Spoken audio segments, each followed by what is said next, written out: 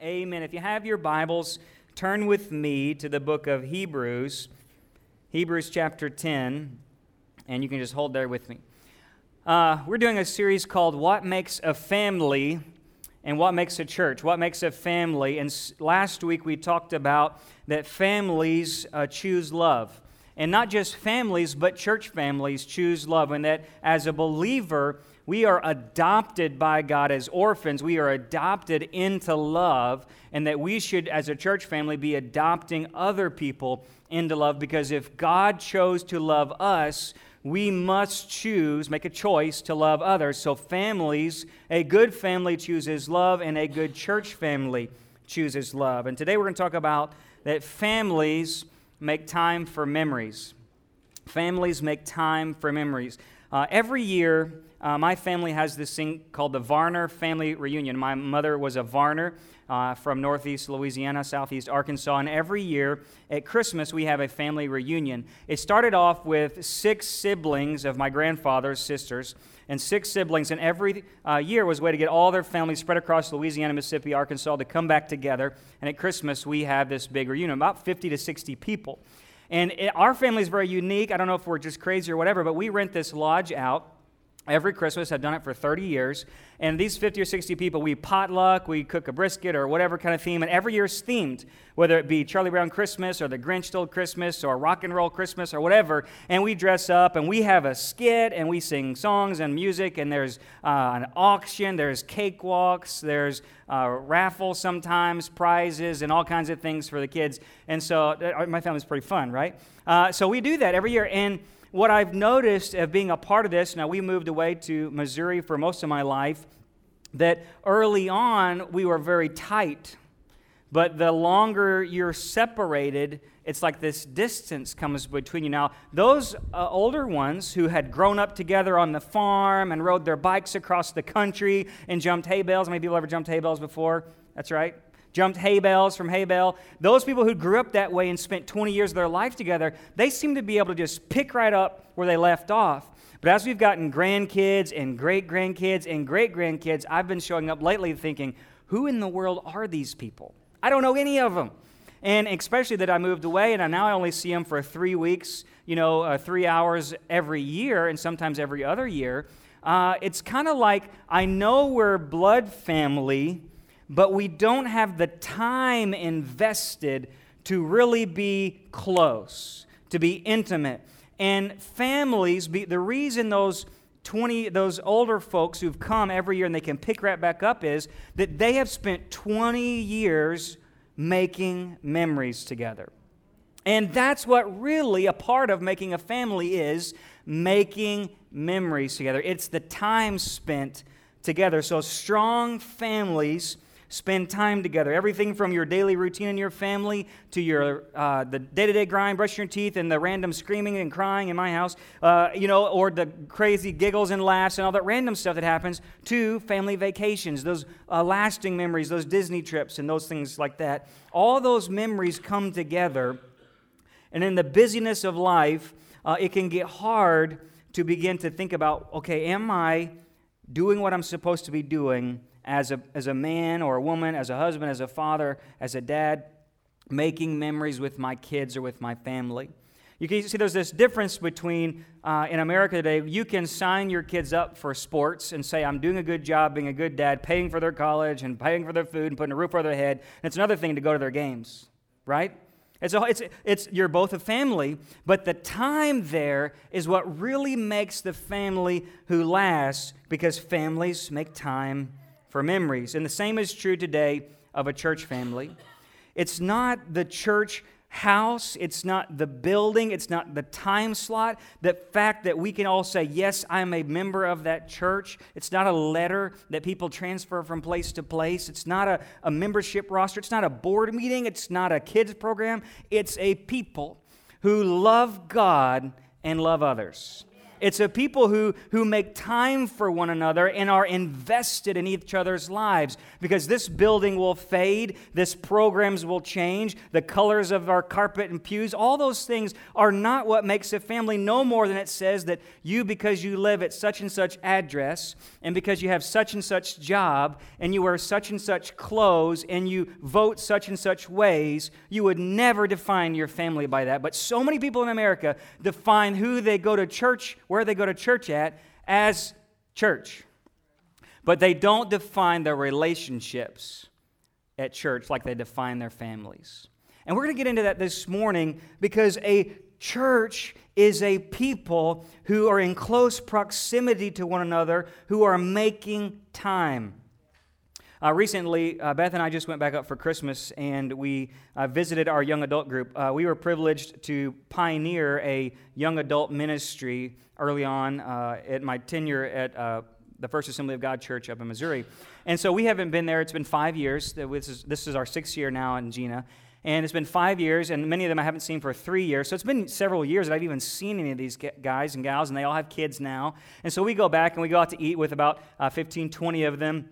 And it was just like it never ended. It was just, these people are individuals because we went to their birthday parties. I baptized them. I married some of them. I went to, we had Easter things we went to. We had retreats. We had camps. And we had to have somebody over at our house every Friday or Saturday night. We played games all hours of the night. And I'd be texting the guys throughout the day. And we lived life together as this small group of young couples. And because we were a family, and that family, and it's for that reason, that family, when one of them is having trouble today, they can still call me and I can say, hey, you're not thinking right. You're being foolish. Stop it. And they'll respect that because I have invested love into their life, that they trust me. We've bonded. We've cried together. We weep together, all because we've spent time making memories. It's just like any relationship, though, but if you don't continue to put time and energy and effort into that relationship, that connection will fade. So here's my question for us today as we get into the Word. If we were to look at your time spent today with other people in your church, what kind of family member would you be?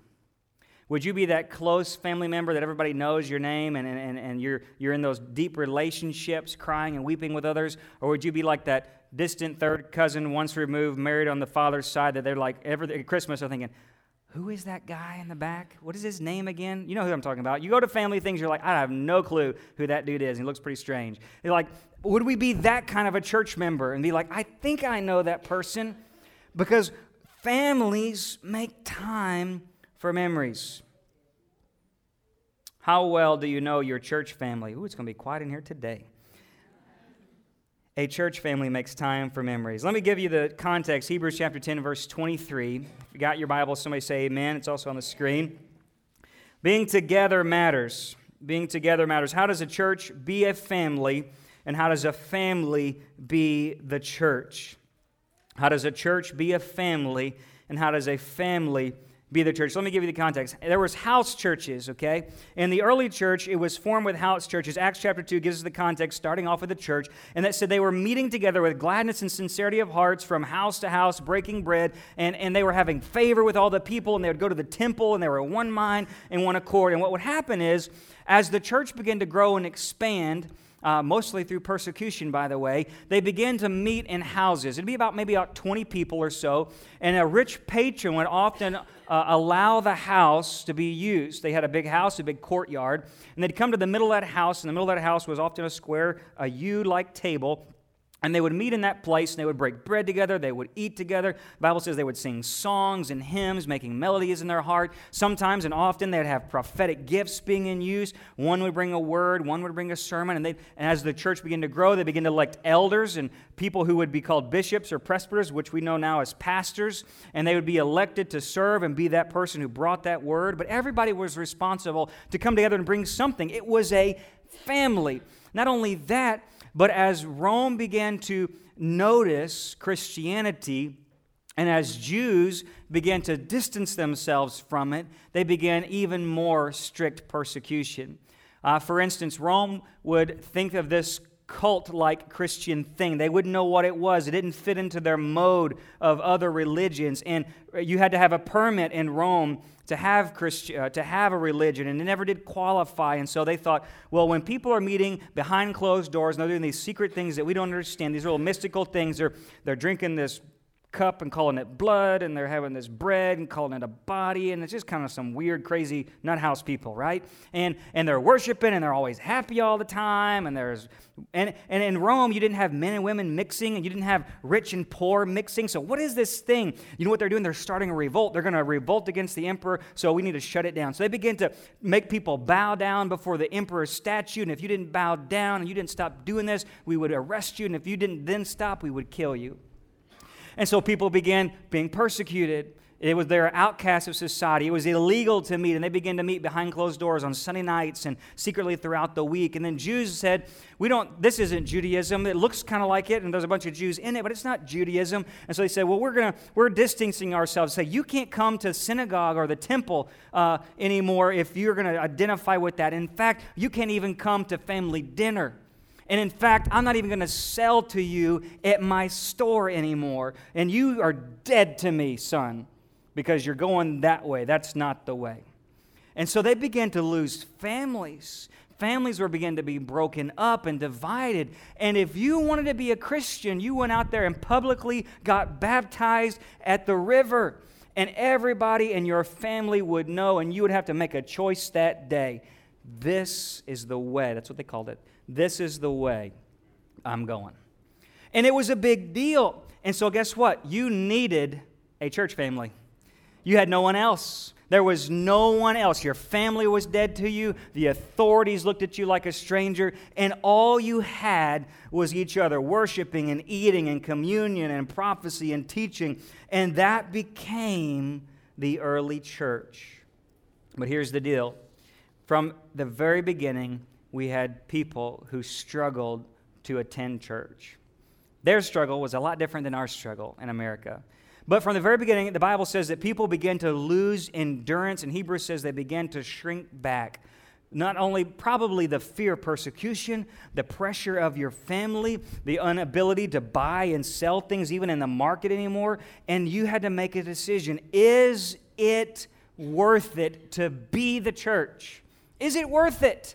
So the author of Hebrews, he says, he's in chapter 10, verse 23, and let's get to where he's at. He says, and I'm going to paraphrase the first 23 verses. He says this, because you have such a great, not only a cloud of witnesses, but he says you have such a great Jesus, this great high priest who is making intercession for you, who has forgiven all of your sins, and he has given you this new family, this household of faith, this household of God. And because you have now direct access into the presence of God, that's what you've been given. He's overshadowing what they've lost with what they've been given. He says, because you have Jesus and all of this stuff, verse 23, let us hold fast the confession of our hope without wavering.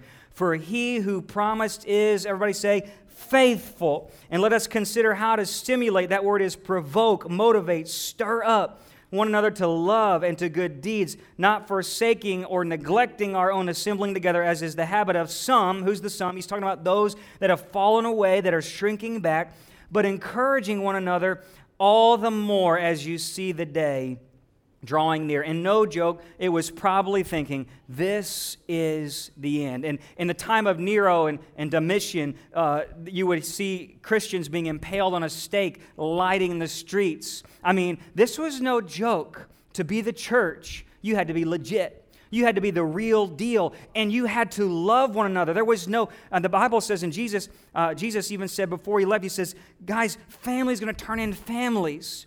Brothers and sons, and all they're going to turn against each other, mothers and daughters, fathers and sons. And he says that this now is your family.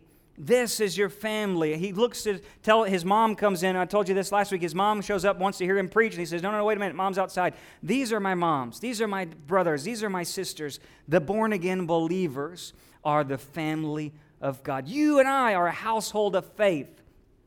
There was a pastor just this year, was it 2018? It was on the news just a few weeks ago.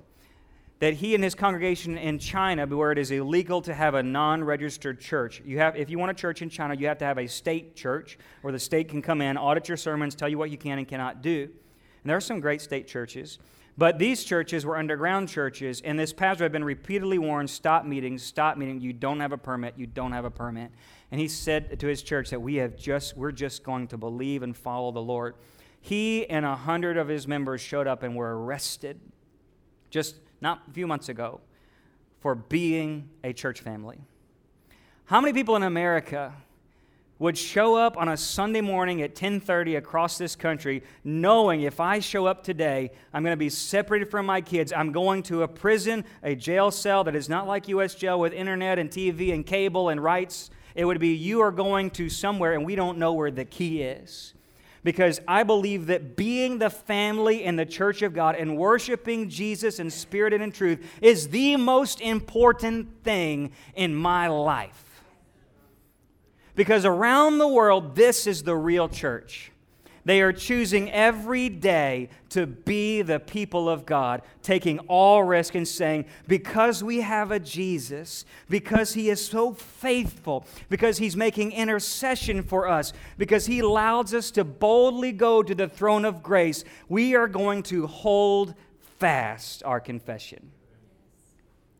Yet we can say, well, I've got those games, I've got those things, I got those plays, I've got that TV show, I didn't get to DVR it all week, but I really need to catch up on some Netflix. How many people think that's the church? I told you it's going to be quiet. Because here's why. I'm not going to just be mean to you today. I really want to encourage you. Because the author of Hebrews says, guys, it's worth the risk to be together. To be together in worship on a weekly or regular basis is worth the risk. Why? Because if you go on just a few verses down, he begins to warn them about lukewarmness. And he begins to tell them about people who shrink back. And he begins to tell them, he says, guys, I'm warning you about lukewarmness and backsliding. He says that those who stop meeting together are often turning back on their so-called commitment to Christ. He's saying, it's kind of like that parable of the sower. He says there's some they had the seed, but it was the cares and the affairs of the world that began to choke out the word of God from their heart. And some others, it's Satan begins to pluck it away, and the seed never gets roots. It never grows. It never produces anything. And so it's like it's never was even there.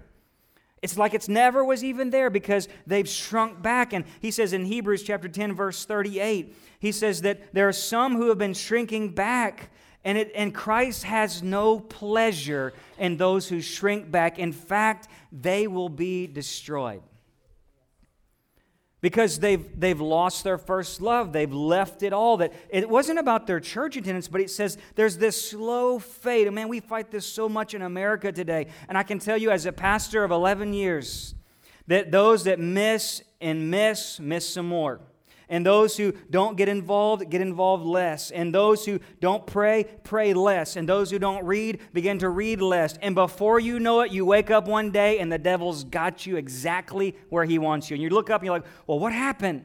I can tell you, it was a slow fade. And I love what Warren Wiersbe, he's a great commentator, he says it this way about this passage. He says, guys, they're the believer who begins to drift from the word, he says you'll soon start to doubt the word. He says, and then soon you won't just drift and be doubtful. He says, soon you'll become dull to the Word of God and lazy in your spiritual life. And he says, this will result in you despising the Word, which is the theme of this passage. Some people began to drift, and then they began to doubt, and then they got dull, and then they began to despise it. And then one day, it's as if they never were even saved. It's as if it never even happened. It was as if there was never anything there to begin with. And he's saying, but the real deal Christians, those ones who truly love God and love one another, they aren't even just adopted into love. They don't just have the love of God in them, but they begin to love others. And he says, guys, it's worth the risk because we have such a great Jesus. It's such a great thing that He's done for us. And because you don't just have to wait once a year now to go into the presence of God where 2 or 3 are gathered. He, the tangible, awesome, almighty presence of God is in your midst. And how can TV be better than that? How can entertainment be better than the presence of God? And why would you even want to go to heaven if you love TV and entertainment and hobbies and sports and extracurricular activities? If you don't enjoy being in the presence of God with saints you'll worship for eternity, and if you don't enjoy it now, you'll never enjoy it then. I'm done. No, not really. Be together. Be together. We need each other. I need you, by the way. I do. Our unity in Christ is our strength. That's why we work so hard in this church to bring the churches together in unity across this parish, is because our unity is our strength. Our unity in Christ is saying that God has really born us again, that we love one another, and we can challenge one another, he says, to do good works. We can warn each other of sin. I can pray for you. You can pray for me. You can exhort me. Don't let me miss. Don't let me fall into sin. Don't let the devil come and rob me or someone in my family. I thank God for a youth pastor that can warn our kids and encourage them and bring them back, or a kids pastor, or small group leaders that say, hey, if you see me falling away, please call me. Please, because it's worth it that you would invest time in my life to encourage me. If bad things happen to me, I want someone to lift me up. And when you're down, I can pray for you and lift you up, because we need each other. It's not easy to be a Christian. In fact, I don't even think you can do it alone, because our strength is that we come together and say, God, I believe that being together we're better than we are separate. In fact, Ignatius, one of the early church fathers, right after Paul and them had died, he wrote this. He said, when you frequently and in numbers are meeting together, he says, the powers of Satan are overthrown, and his mischief is neutralized by your like-mindedness in the faith. This is a man, by the way, who was martyred. He's saying, but church, in the days that we live, dark days when people are dying and being impaled and fed to the lions, but when you keep meeting together, the powers of Satan will be overthrown. Think about it. I'm not facing any lions lately. But if we would meet together when we're not facing lions and persecution, what could the church do in LaSalle Parish, Louisiana, if we would just say, yes, we are committed to God and to one another to see Jesus' kingdom come down in this place?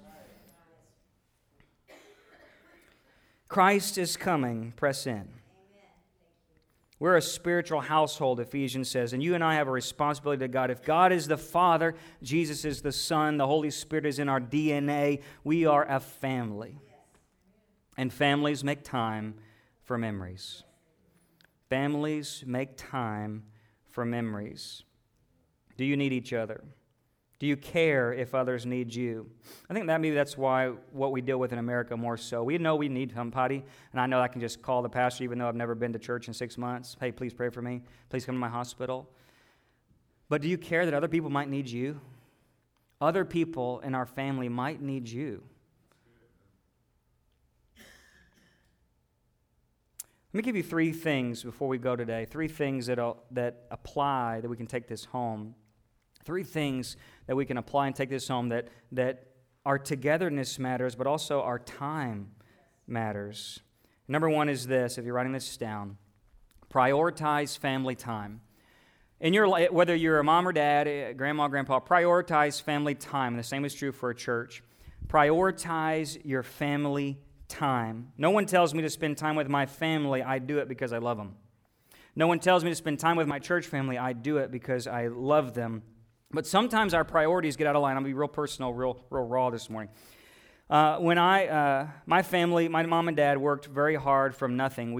They got married in a trailer. He was worked at a grocery store. My mom worked at a teller in a bank, and worked themselves to the bone, and moved us to Missouri for a better job, better school. And through that time, my dad just began to work. No high school, just a high school degree. Neither one of my parents went to college or anything like that, and just began to work really hard. And my mom ended up buying her out our own business, and my dad became an industrial engineer at a clothing factory, and just everything they got, they began to work for. Well, I was in the 7th grade, and I'd never been much on sports anyway, right? I was not the buff figure you see before you always, right?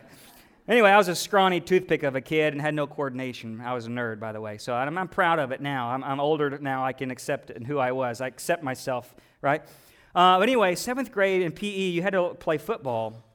And I told you, I wasn't a football player, by the way. But I realized at 7th grade, and we got tested on how you could throw a football across a football field. I didn't know how to throw a football in the 7th grade. And I asked my dad if he could teach me it in the 7th grade, which is kind of old. And anyway, me and him he could never teach me anything because I was too hard-headed. And so we kind of got into an argument about it. And through that argument, he realized that even though he was trying to provide us a nice house, a nice home, and we had gotten a pool, and he was doing all that he could, he realized that, working so much, I realized I hadn't taught my kid how to throw a football. And to this day, I still can't throw a football, by the way, so it didn't really matter. But he changed some things. I remember as a young kid remembering my dad taking more of an interest in family time with me, throwing the ball and going places, and we played music together in a youth band and different things like that. And it mattered. He made a change, and it mattered. And you can make a change today, and it matter in somebody's life. We have to reprioritize our commitments in this world and not follow what worldly trends are doing and saying, you know what, it matters that I invest time in my church family because it matters. It's going to affect the life of a young person if I serve in our youth or our kids or in a small group. It's going to matter that I'm there because I have something to offer. I have a testimony, I have a life, I have things I've gone through. Those things, you matter in this family. The small group leader can't do it alone. I can't do it alone. But prioritizing our family matters. And again, it's not like, for my family, it wasn't that my mom and dad gave us a nice house and had a pool. But when it came to realizing, you know what, I hadn't had the father-son time for several years that he knew he needed to give. And church is not about we have a good program, the offering is good, the preaching's good, the music's good. We can still be an unhealthy family with good preaching and good music and good programs because people have to be invested in somebody else's life. Coming to church once a month does not make us a church family. It means being together and making memories. Romans 12 tells us we're to be devoted in brotherly love, giving preference to others in honor, not lacking in diligence, but weeping and rejoicing with one another, contributing to other person's needs. So the author of Hebrews, number 1, prioritize the family. He says, don't forsake the gathering. Don't forsake it. Number 2, he says, hold fast. For me, that means rehearse the past. When I have a family who's in counseling, or marriage and counseling, one of the things that they tell you in marriage counseling is to rehearse the past. Sometimes you have to bring out those old Disney photo albums. You have to put some pictures on the wall of the good times because all you've got right now is all the bad times that have been so prevalent. And so sometimes you need to go on Facebook and scroll back to some of those great albums or put some better positive pictures on the wall. And remember, you know what? Good times happened before and they can happen again. And what I need in a church family is people who can help me rehearse the past. Number 1, it's remembering that Jesus Christ died. He rose again. He saved me of my sins. He's brought me into new life. He's coming back. That's rehearsing the past. That's saying every time we come to have communion, that's what it is. It's a rehearsal of the past and a preparation for the future. It's saying He died. He rose again. Let's celebrate. Let's get in the frame of mind. This life doesn't all just matter, but there's something beyond this place. That's rehearsing the past.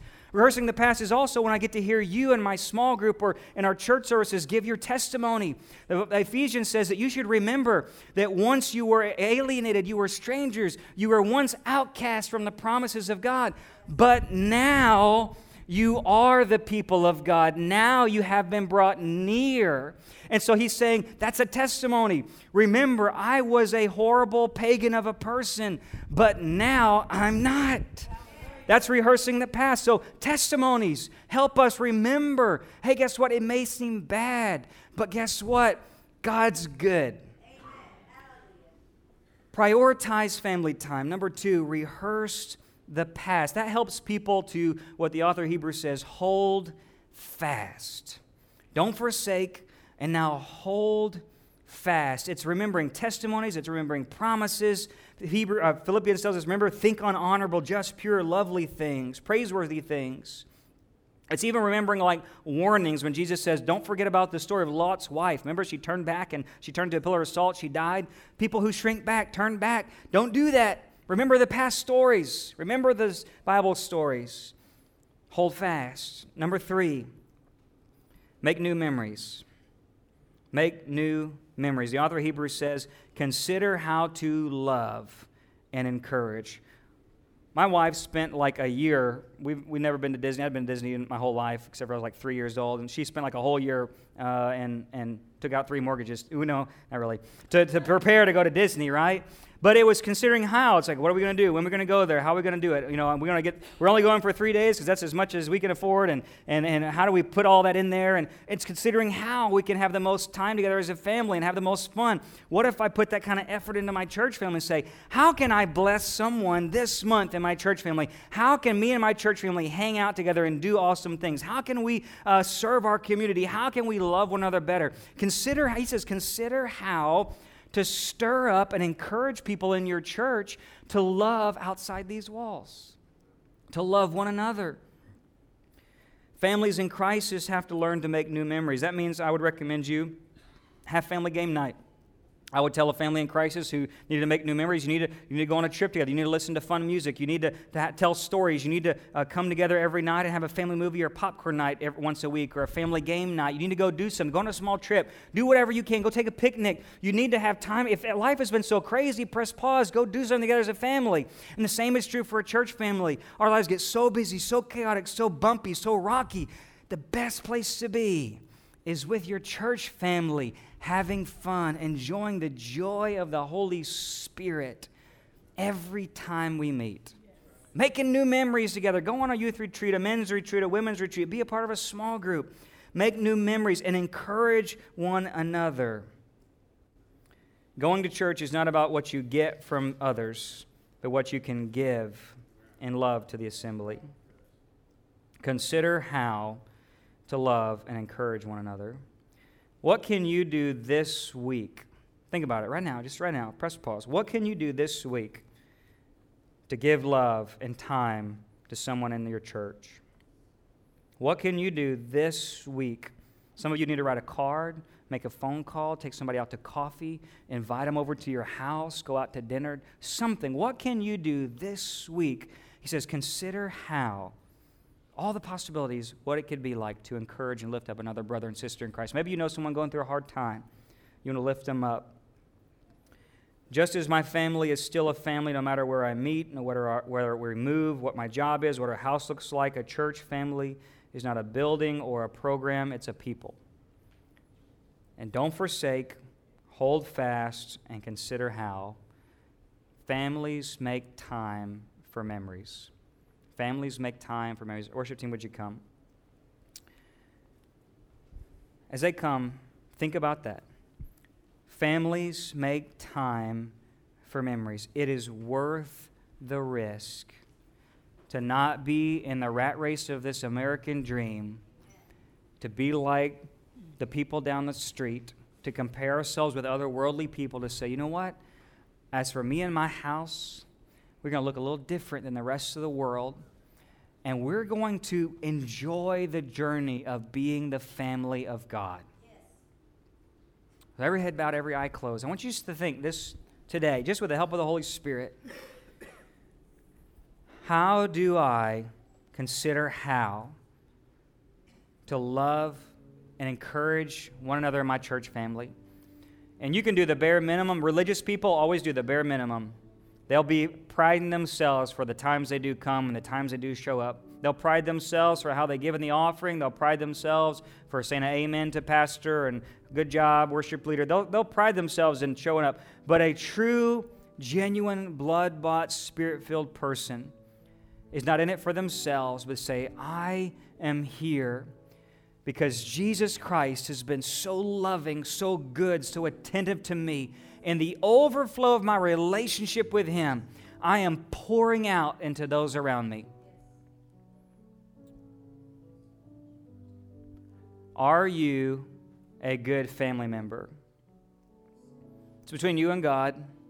I'm not here to judge you, condemn you. I want to exhort you, to stir up, to challenge you, to consider how. God, have I been religious and saying, I'm just a member, I'm an attender, but I'm not invested? It's not about giving Sanctuary more money or more attendance. I don't care about attendance. I don't care about tithing. I don't even know who gives in this church. I want to see a people who are so in love with God that they can't help but love one another. Father, Holy Spirit, I ask you in this place right now to move in our midst, to reveal to us, God, how have I been? Maybe I need to spend more time with my earthly family. Maybe I need to spend more time with my heavenly family, my spiritual family. God, maybe I've gotten dull and religious and church has been about me. Or Father, maybe I need to think outside the box and Lord and say, God, how can I be a person, Lord, who is helping bear the burdens of people in this room and fulfilling the law of Christ? God, we give you the glory. I ask you, Lord, just to right now get creative in our minds. Help us, oh God, to know how to do that and be the people of God. I want you right now, just begin to think, God, this week, how can I apply this message? This week, Lord, how can God's going to put somebody on your mind. Maybe right now He's putting somebody in your mind, somebody He wants you to think about that maybe you don't even know their need, know their issue, but He's saying, I want you this week to encourage that person. I want you this week to call that person. Take this person out to coffee or lunch or dinner. I want you to be involved in that small group. Maybe you're going through a hard time and you need to be plugged in because you're struggling. That's what we're here for, to lift you up, to encourage you, to weep with you, rejoice with you, be together. And lastly is this. You're here today and you say, Pastor Heath, I am not in the household of faith because God is not living on the inside of me. If I died today, there is no certainty that I would be with God in eternity. I don't have peace with God. And if I died today, I can't say 100% that I would make heaven my home. And you don't feel that born again, that you don't feel the Holy Spirit living on the inside of you, and you say, Pastor, today I want to make that decision. I need to get right with God and give up my past, my present, my future. Say, Lord, I want to be a part of this great calling called the Church of Jesus Christ. You say, that's me. You just raise your hand, put it right back down. And you say, I want that today. That's where I'm at.